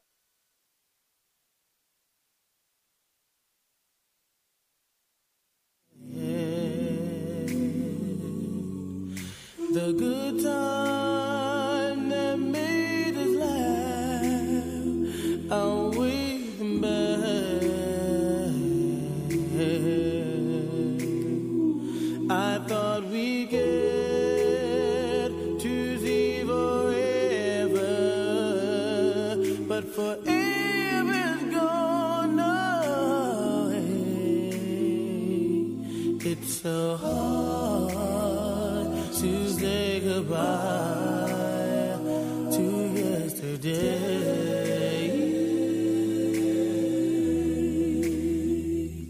I don't know where this road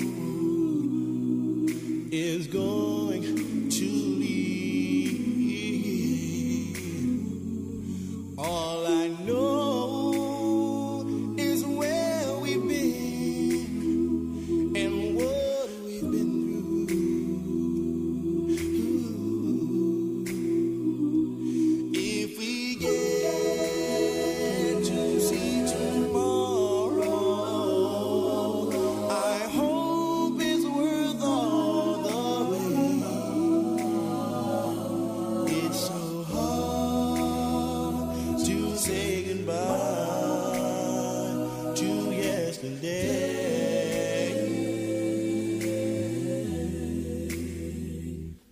And I'll take with me the memories to be my sunshine after the rain. It's so hard to say goodbye to yesterday.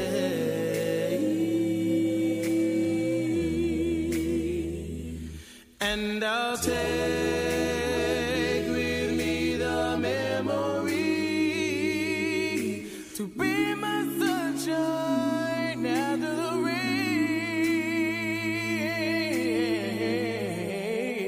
rain. It's so hard to say goodbye to yesterday.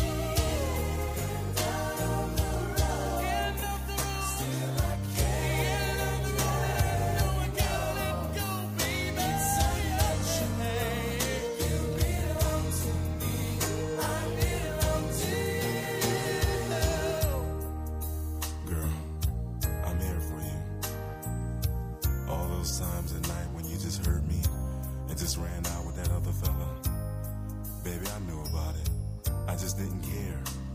You just don't understand how much I love you, do you? I'm here for you. I'm not out to go out there and cheat all night, just like you did, baby, but that's alright. I love you anyway, and I'm still gonna be here for you till my dying day, baby.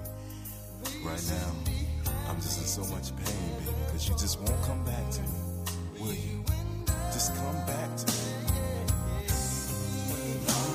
Yes, baby, my heart is lonely. My heart hurts, baby. Yes, I feel pain too. Baby, please.